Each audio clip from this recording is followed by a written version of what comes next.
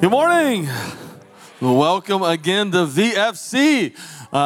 Happy anniversary. Happy birthday, people. But today we celebrate, I don't know if it's a birthday or an anniversary. I don't know what it is, but we celebrate 11 years. And more specifically today, we're going to look back at 2023 and all that God has done in the last year.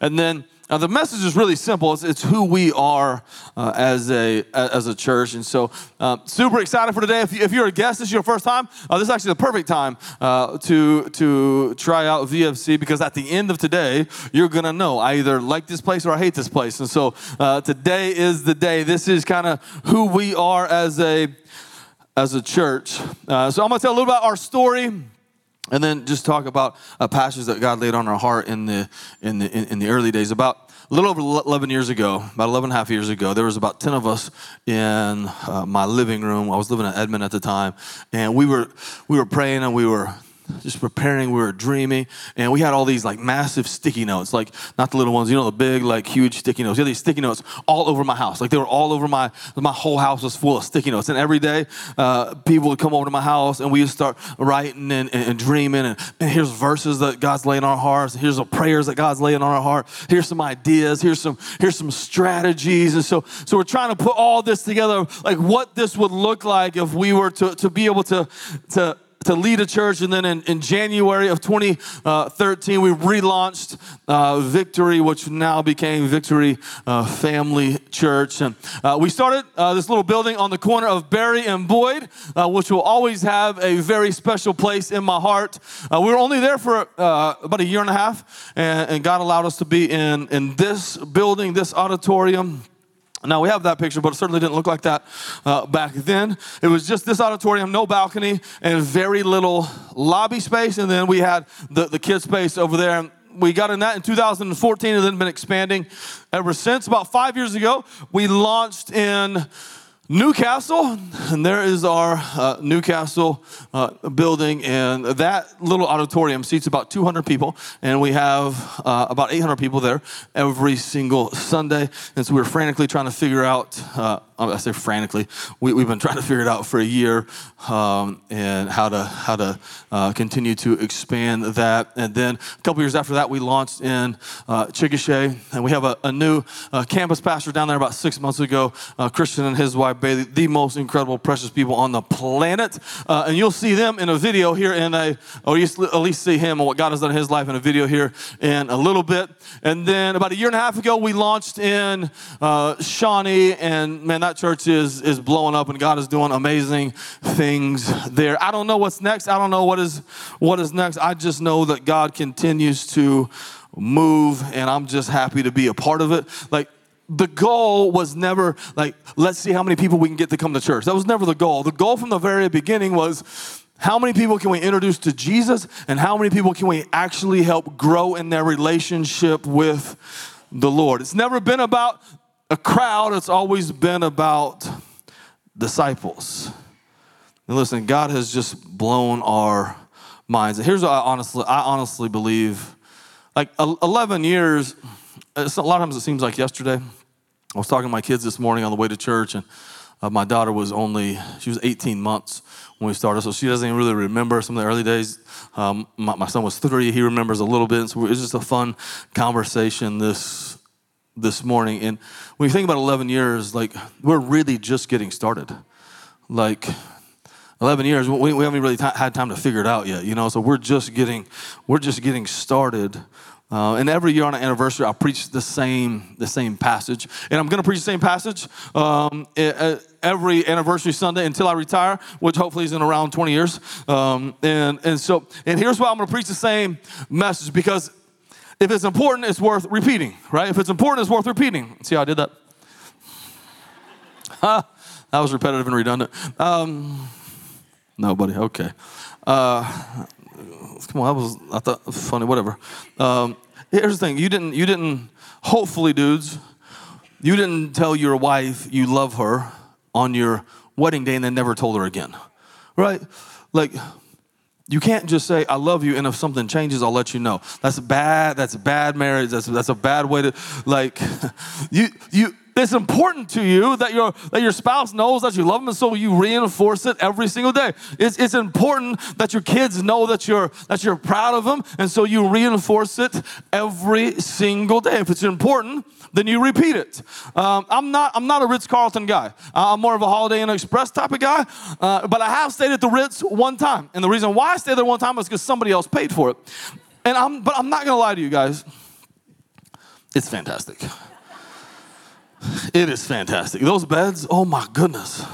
Like, I don't know what it's gonna, like we have some context of heaven, like we know streets and we know gates. We don't have a context of beds in heaven, but I just think it's that. It's gonna be close to that. And here's what's like mind-blowing. Everything in the Ritz is just done with extreme excellence. Everywhere you go, it's just perfect. It's like, it's mind-blowing how perfect everything is everywhere. But here's what's interesting. Ritz-Carlton has 12 core values. And every single staff member at every single location that they have spends 15 minutes every single day on one of those core values. And so over the course of a year, every single employee has gone over every single value 30 times. So you start working there several years, this becomes a part of who you are. It's just naturally who you are. So if it's important, it's worth repeating. And sometimes, like, you don't even try to remember something, but you can't help yourself because of how many times that you have heard it, right? Finish this for me. I've been singing a lot lately, Chris. You know, I've got a terrible voice. I'm just getting comfortable with. Finish this. In West Philadelphia, born and raised on the playground where I spent. Everybody knows it. Why? You haven't seen that show in 20 years. But you listen to it again and again. You weren't trying to memorize that song. It just got in your soul, right? I preach a lot of the same things every year. And I'm going to always preach the same things because they're important.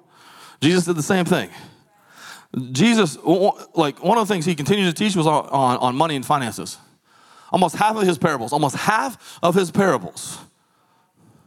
were about money and finances. Why? Because he wanted to get people's money? No. What about him? He knew that money was going to have a stranglehold on people. And so it was important, so he repeated it, right? So I'm going to repeat this passage as much as possible. And hopefully it becomes our DNA as a church. Ephesians chapter 2. I always preach from the NIV. When I preach this, I preach from the Message. It's just so poetic in how it's written, and so I'm going to read from the Message today. That's plain enough, isn't it? You're no longer wandering exiles. The kingdom of faith is now your home country. You're no longer strangers or outsiders. You belong here with as much right to the name Christian as anyone. God is building a home. He's using us all, irrespective of how we got here and what he is building. He used the apostles and the prophets for the foundation. Now he's using you, fitting you in brick by brick, stone by stone, with Christ Jesus as a cornerstone that holds all the parts together. We see it taking shape day after day, a holy temple built by God, all of us built into it, a temple in which God is quite at home. Like, this passage can't just be something that we read. This has to be who we are. And this passage reminds us that it's God building his home. And I love it. It's not me. It's not you. It is God. And God is building his home. It said the kingdom of faith is now your home country. You're no longer strangers or outsiders. You belong here. Some of you need to hear that. You belong here with as much right to the name Christian as anyone. I don't care. You've been struggling in your addiction, your pain. You've been lost. You've been broken. You've been hurting. You give your life to Jesus. You have just as a right to the name Christian as anybody. God is building a home. Anybody ever been invited to somebody's house and immediately you feel like they don't actually want you there? That ever happen to anybody? It's happened to me a couple times. I'm not gonna lie. I thought maybe they just wanted Christy there. I don't know. That's probably the case. So, but like immediately, you're looking for an exit strategy, right? You're like answering fake phone calls. Hello? Oh, no. Are you serious? I'll be right there. I got to go. It's an emergency. I'm so sorry, right? Like, if you don't feel welcome somewhere, you try to get out as fast as possible. But the opposite's true. Some of you, you've been invited somewhere, and man, you feel so like we've been besties for decades. Like, you take your shoes off, you got a hole in your sock, you don't even care. You go to the refrigerator without even asking. Like, that's how you know you're friends with somebody. You get somebody in the refrigerator without even asking them. That's how you know you're friends. Like I love that this is a place, and it always has to be a place where people come in and they feel like loved and welcome. Like, why do we do food on Sundays? Why do we do it? Like, because we want people to feel loved. We want people to feel welcome. In fact, I have a good friend that when he started coming to church, he felt so welcome. He thought that the drinks in the refrigerator were free, and so he just opened up the thing and get a Monster 5 Sundays in a row. I don't want to embarrass him because he's in this service. His name is Tyler, and he's sitting over there. Stand up, Tyler. Stand up for everybody. Just stand up. No, okay. It's when to be fair to him, it's when we're doing construction and we push the fridge way out. So it did look like it was just an open fridge for anybody. But then he felt terrible because not only does he not want to steal, certainly like when you feel like you're stealing from a church, that feels like an auto ticket to hell. Like that does feel... It feels pretty bad, right? But we want to create a place, and I would encourage you also to leave your shoes on today. But other than that, we want to create a place where you feel loved, where you feel welcome, where you feel at home, where you feel like I belong here. Listen, I don't care if you were at a Bible study last night or you at a bar. I want you here. I don't care if you're 7, 27, or 107. I want you here. I don't care if you're rich or you're poor, or you're middle class. I want you here in the house of God. You got to know this. You got to know this. Every one of you, please hear this. God loves you exactly how you are, exactly where you are. I'll be very clear. God loves you exactly how you are, exactly where you are. And you also have to understand this. He loves you too much to let you stay there. Some of you, your life is full of sin. God loves you in the middle of your sin. The Bible said like Christ died while we were still sinners, right? But he loves you too much to let you stay in your sin. He died so he offer you something better. We repent, we turn from our sin, and we begin living for Jesus. That's a better life, a better purpose, a better destiny, a better eternity. He loves you where you're at, but he's got so much more for you. We talk about this all the time. I'm not looking for a better version of me or to be the best version of me. Me is corrupt. Me, I can be selfish. I be all kinds of terrible things. I don't want to be more of me. I want to die to me. I want to be more like Jesus. He loves the terrible version of me, but he doesn't want to make me more of the terrible version of me. He wants me to die to me and be more like him. Listen, our house, God's house, has to be the most loving house in our communities. People should feel more loved. Sinful people should feel more loved here than anywhere else they go. But it also has to be a place that people can be challenged. People can grow. In Matthew chapter 28, it doesn't say, Jesus is telling his disciples, he doesn't say go and make converts. He says, go and create more disciples. Like the goal is for people to grow in their relationship with Jesus. Like I don't preach to entertain you. I don't preach so you like me. And some of you have sent me emails that I am accomplishing that goal. So I appreciate that. We don't do worship as a form of entertainment. We want you to have an encounter with Jesus. We don't do small groups to fill up your social calendar. We do small groups because we know we grow so much better in circles than we do in rows. That iron sharpens iron. We need one another to grow in our relationship with Jesus. We want you to serve so you can help discover your purpose. You can get outside of yourself for a little bit and help other people. And like, I love that we have a church that some people, you've been following Jesus for a week. Some of you have been following Jesus for 80 years. And I love that we are all on the exact same path, on the same journey, trying to be a little bit more like Jesus every single day. We might be at different mile markers, but we're all on the same road. Just want to be more like the Lord. God is building his house. People are going to be loved. People are going to be challenged. And also, this is going to be a place where needs are met. If you look at how the early church was set up in Acts chapter 2, the Bible says that they sold everything. I'm not advocating that today. I'm advocating you listen to the Lord, do whatever he tells you to do. But they sold everything. And to do what? To give to those in need. The idea was there would be no needs among them.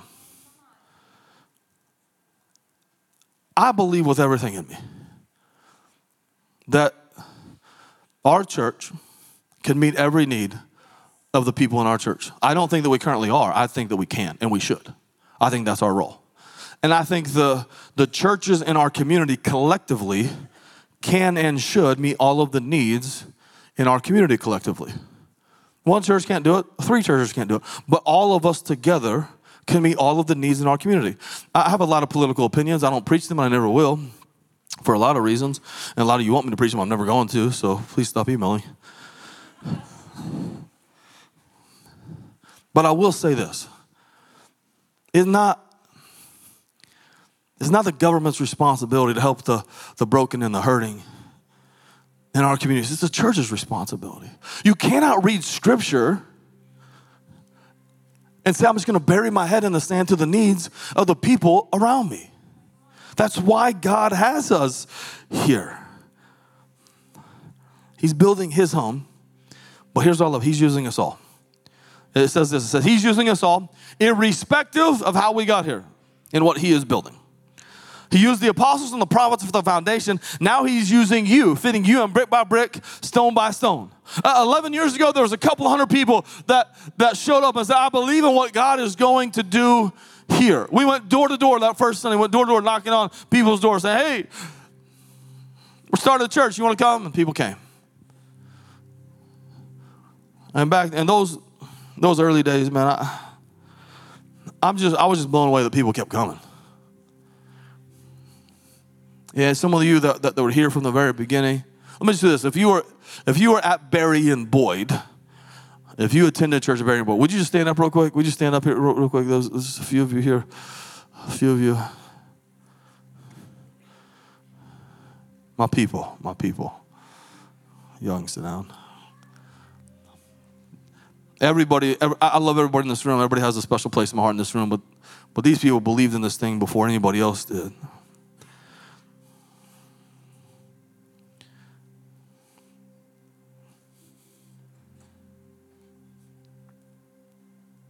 We're only here because of the grace of God. But God also used a lot of people along the way.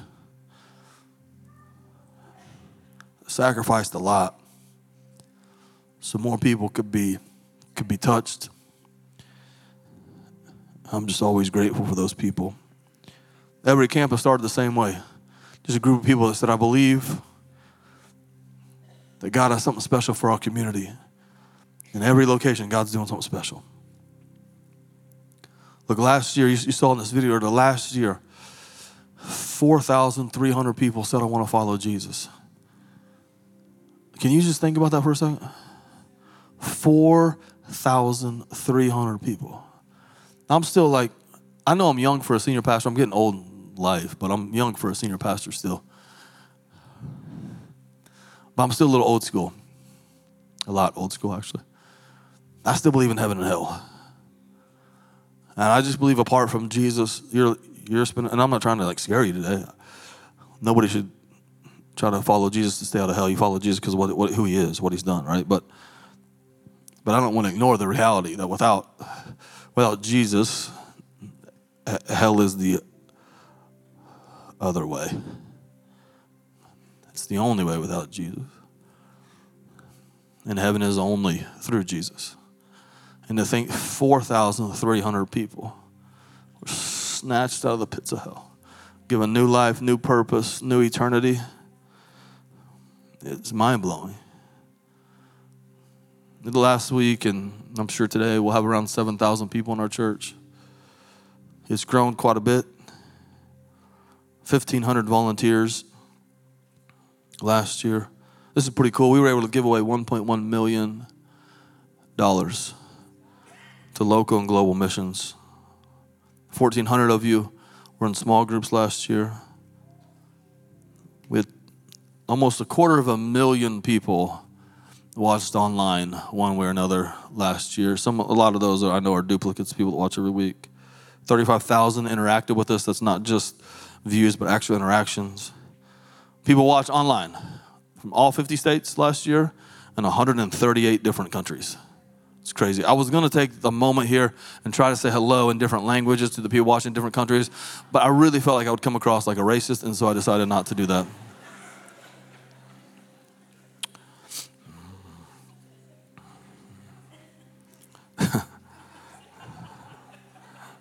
Here's what I know. You guys are really changing the world for a lot of folks. And listen, it's never been about numbers.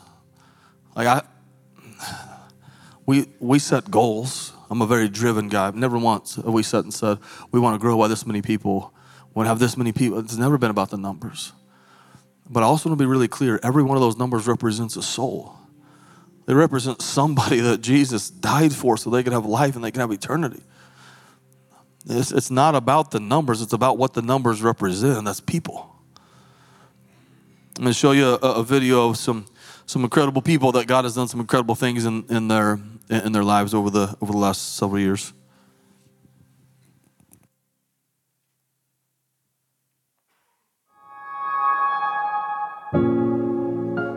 During our 10-year marriage, we've battled the devastating lows of infertility. Ronnie and I got married in 1994. We went through the same challenges that every marriage faces. All of that eventually caught up with us and destroyed our marriage. We were missing something. Gave my life to Christ in 2011. Broke my hand afterwards. When breaking a bone for pain, they give you a substance to overcome the pain. And I found myself addicted to them for 6 years. And those 6 years I battled depression, anxiety, felt like a failure, and just wanted to give up. After I graduated high school, I helped plant a church in Shawnee where I met my ex-wife. Things were okay until we moved to the city, and then it started going downhill. 4 years later, I found out she was having an affair. We went to counseling, but it wasn't for her. She finally asked for a divorce, and I hit rock bottom. I was grieving the loss of my brother while also suffering from postpartum depression and anxiety. I was tormented from past sexual abuse, fractured family relationships, and at my lowest, thoughts of suicide. To cope, I turned to alcohol and drugs, which quickly spiraled into addiction. I had prayed and prayed for something to change. All I ever heard from God was, I'll restore your family. In 2017, our marriage was officially over and we went our separate ways. It sure didn't feel like God was restoring anything to me. I attempted to kill myself multiple times, and by the grace of God, I wasn't successful. I chose to put aside my pride, my guilt, my shame, and give church a try again. And someone took the time to remember my name, to not only see me, but they helped me feel seen. And I truly gave my life to the Lord that day and made a promise that for the rest of my life, I wanted to help people feel like Mrs. Phyllis made me feel that day. Fast forward a little to 2021. God had been working in both Ronnie and in me in ways that we couldn't have known. We reconnected and slowly started getting to know each other again. On December 1st, 2023, we got married again at the Newcastle campus. A victim of abuse, health problems with no answers, and a failed marriage, God took time healing every part of me that was broken and turned it for good. Those dark times led me to surrender my life back to God. He is bigger than my pain, my anxiety, and my depression.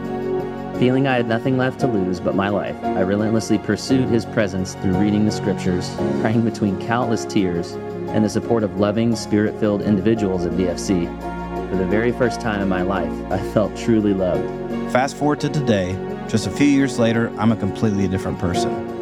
I reunited with my family, found a beautiful wife, and now have a second family here at VFC. After failed fertility treatments and miscarriages, we were blessed with the opportunity to adopt 2 biological brothers from the foster care system. In April of 2022, we picked up Ayani from the hospital. After 16 months of court dates, meetings with our lawyers, and traumatic visits, the judge ruled for Ayani's case to proceed to adoption. There are few words to describe what has happened. Redemption, restoration, grace. We don't deserve any of it, but we're so grateful for it. And that promise God made to restore our family, He's not done with us yet. Last week after the 11:30, I mentioned something about forgiveness last week, and a lady came up to me. She was crying, and she said, "Can I talk to you?" And I said, "Sure." And so we started talking, and she told me I could share this. And she said, "You preached about forgiveness last year," which again is why I preach the same thing a lot. And she said, "You preached about forgiveness last year." And she said, my mother had been murdered 25 years prior. And I'd never been able to forgive the man that murdered my mom.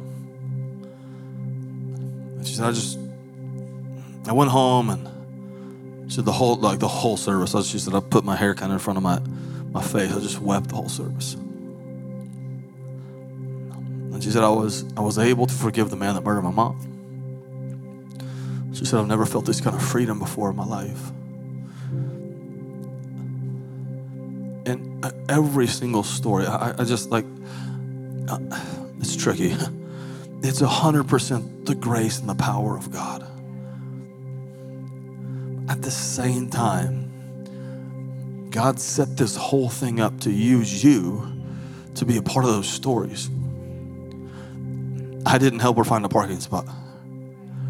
I didn't love her. I didn't walk. I just get up here and talk. I do my best to communicate God's word the best I can. You love, you welcome, you encourage. And together, God allows us to be a part of something really, really incredible. There's a passage that always blows my mind. It's maybe the most humbling passage in Scripture. 1 Corinthians 3:9, it says, we are co-laborers with Jesus. And it just feels like the sovereign, all-knowing, all-powerful God of the universe doesn't need a co-laborer. He can do whatever he wants, whenever he wants, however he wants, because he's God, right? But he allows us to be a part of what he is doing. I thought about that this week, and I was thinking, I was reminded when my son, he got to be like a junior captain several years ago at an OU football game. We got a little picture of him as a junior captain, a little homie. He's almost as big as Kenny is now, but I kind of thought we kind of co-labor kind of like that. Like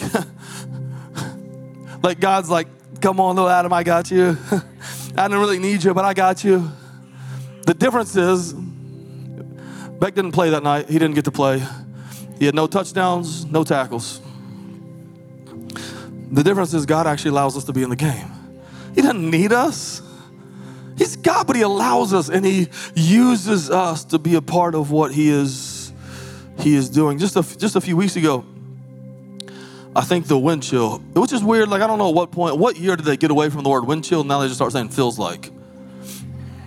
Because now I'm confused what I'm supposed to say. Weather dudes always changing stuff on us. You know what I mean? It's like, well, a few weeks ago, it felt like negative 197 degrees. Y'all remember that day? It was so cold. Y'all remember because this is the day that you stayed home.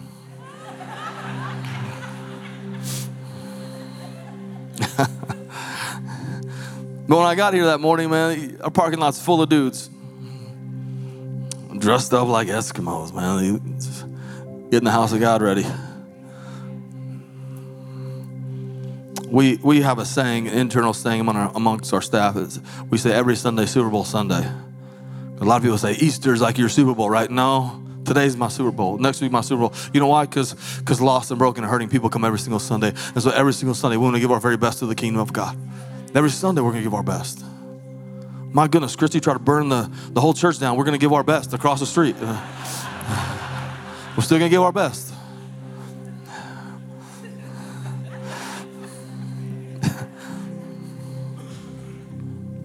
It matters. It all matters. Every one of you matter. A lot of you don't know this. Our prayer team starts praying Saturday afternoon. And there's somebody on our prayer team that's praying every single hour for you, right? For you. 3 a.m., somebody's praying for you. They're praying for our community. They're praying for me that I don't screw this thing up. Like that. No, that's their prayer. Right now, they're still praying. They start praying Saturday afternoon. They pray all the way through the 1 o'clock service on Sunday. My dream is that one day This will be a place that 24 hours a day, 7 days a week, somebody's praying. They're praying for our community. They're praying for our church. They're praying for you. We'll get there one day. But right now, from Saturday to Sunday afternoon, people are praying for you. Those people matter. One of the reasons why people say, how has your church been so successful? Because this has been a house of prayer. Everything that we do is just bathed in prayer. I'm so grateful for the youth leaders that have stepped in for kids that don't have parents.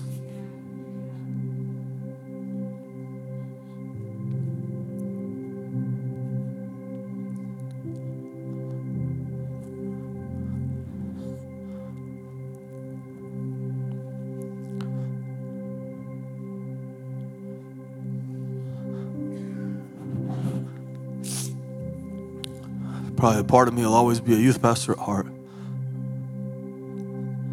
Just seeing the difference that it makes. When teenagers have somebody that actually believe in them, it matters. You matter. People changing diapers right now. It's not like they woke up today and said, I can't wait to change a diaper. They just want to make sure you have a place to worship freely. You don't have to worry about anything for a little bit so you can encounter God and grow in Him. Talk about these people. And I can tell you stories that I can't right now because they're watching online. Some of the greatest stories I've heard recently are people that have never stepped foot in the building that they're watching online right now. These guys back behind the stage, they matter a lot. Those of you that love people, that greet people, smile, you fix people coffee, it matters. You've never gone home and looked at your house and wondered which brick was most important, because they're all important. What's the most important in the body of Christ? It's all important. Every one of you have a role to play. Frankly, we need more of you. A church consultant years ago, he told me, don't ever say you need people. It makes you sound desperate. So now I say we desperately need people. You know why we desperately need people? Because people are down the street in their own addiction, that are contemplating taking their own life. I don't need you. I got a great support system. But they do. Marriages that are broken, they do. Kids that don't have dads, they do. I don't mind being a little bit desperate for some desperate people. We need you. By ourselves, we can't do much, but together, God uses us.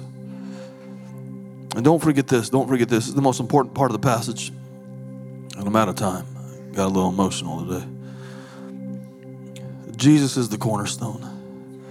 Ephesians 2:20 said, well, Christ Jesus is a cornerstone that holds all the parts together. And in biblical times, there was a cornerstone. Today it'd be more like the foundation, but they didn't build houses like we do now. The cornerstone had to be absolutely perfect. If there was a blemish in it, if it was uneven, there was a crack, they wouldn't use it. They'd use it in a different part, but the cornerstone had to be perfect. Everything was built around the cornerstone. Everything was built on the cornerstone. It was all about the cornerstone. And here's a scripture. He says, God's building his house, but when he builds his house, he's using us all. We're bricks. He's using us all. But make no mistake, Jesus Christ is the cornerstone. Everything is measured from the cornerstone. Everything is built off of the cornerstone. If you're here and say, what's this church all about? It's about the cornerstone. It's about Jesus. 11 years ago, we started, we're all about Jesus. Today, we're all about Jesus. 20 years from now, we will always only be about Jesus. I don't care how many campuses we have, how many butts and seats we have. If Jesus is not the cornerstone, this whole thing is worthless. If Jesus isn't the cornerstone, this is a cool concert venue and I'm giving you a TED Talk. This is about Jesus. It's always going to be about Jesus. Without Jesus, this thing collapses. But I'm not just saying that for our church. I'm saying that for your life. I don't care how much you have, how good you think you got it. Without Jesus as a cornerstone of your life, it eventually all falls apart. Frankly, it may not fall apart on this side of eternity, but eventually without Jesus, it all falls apart. But the opposite's also true. With Jesus as the cornerstone, when storm comes, challenges arise, difficulties, know this: if he's the cornerstone, it's going to be all right. Build your life like we're doing our best to build this church with Jesus Christ as the cornerstone. Heavenly Father, we love you. We're grateful for you.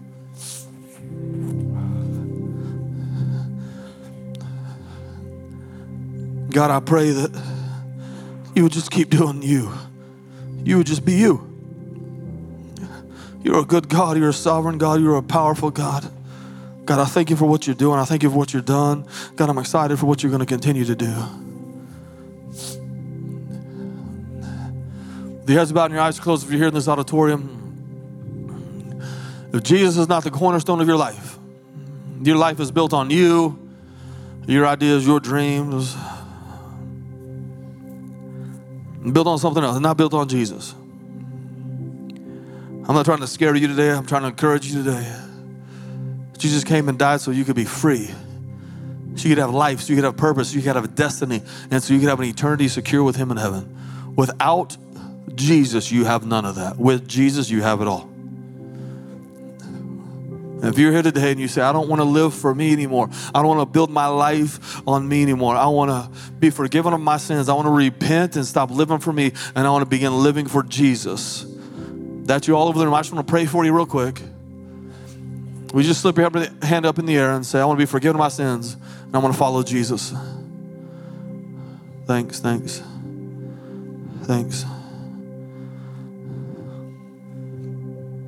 Amen, thanks.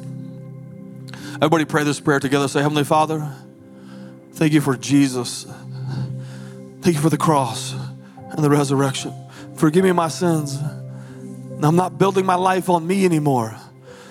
You are my cornerstone. You are my foundation. You're everything to me. I repent. Thank you for loving me, for being my sacrifice and my Savior, my Lord and my God. In Jesus' name, amen.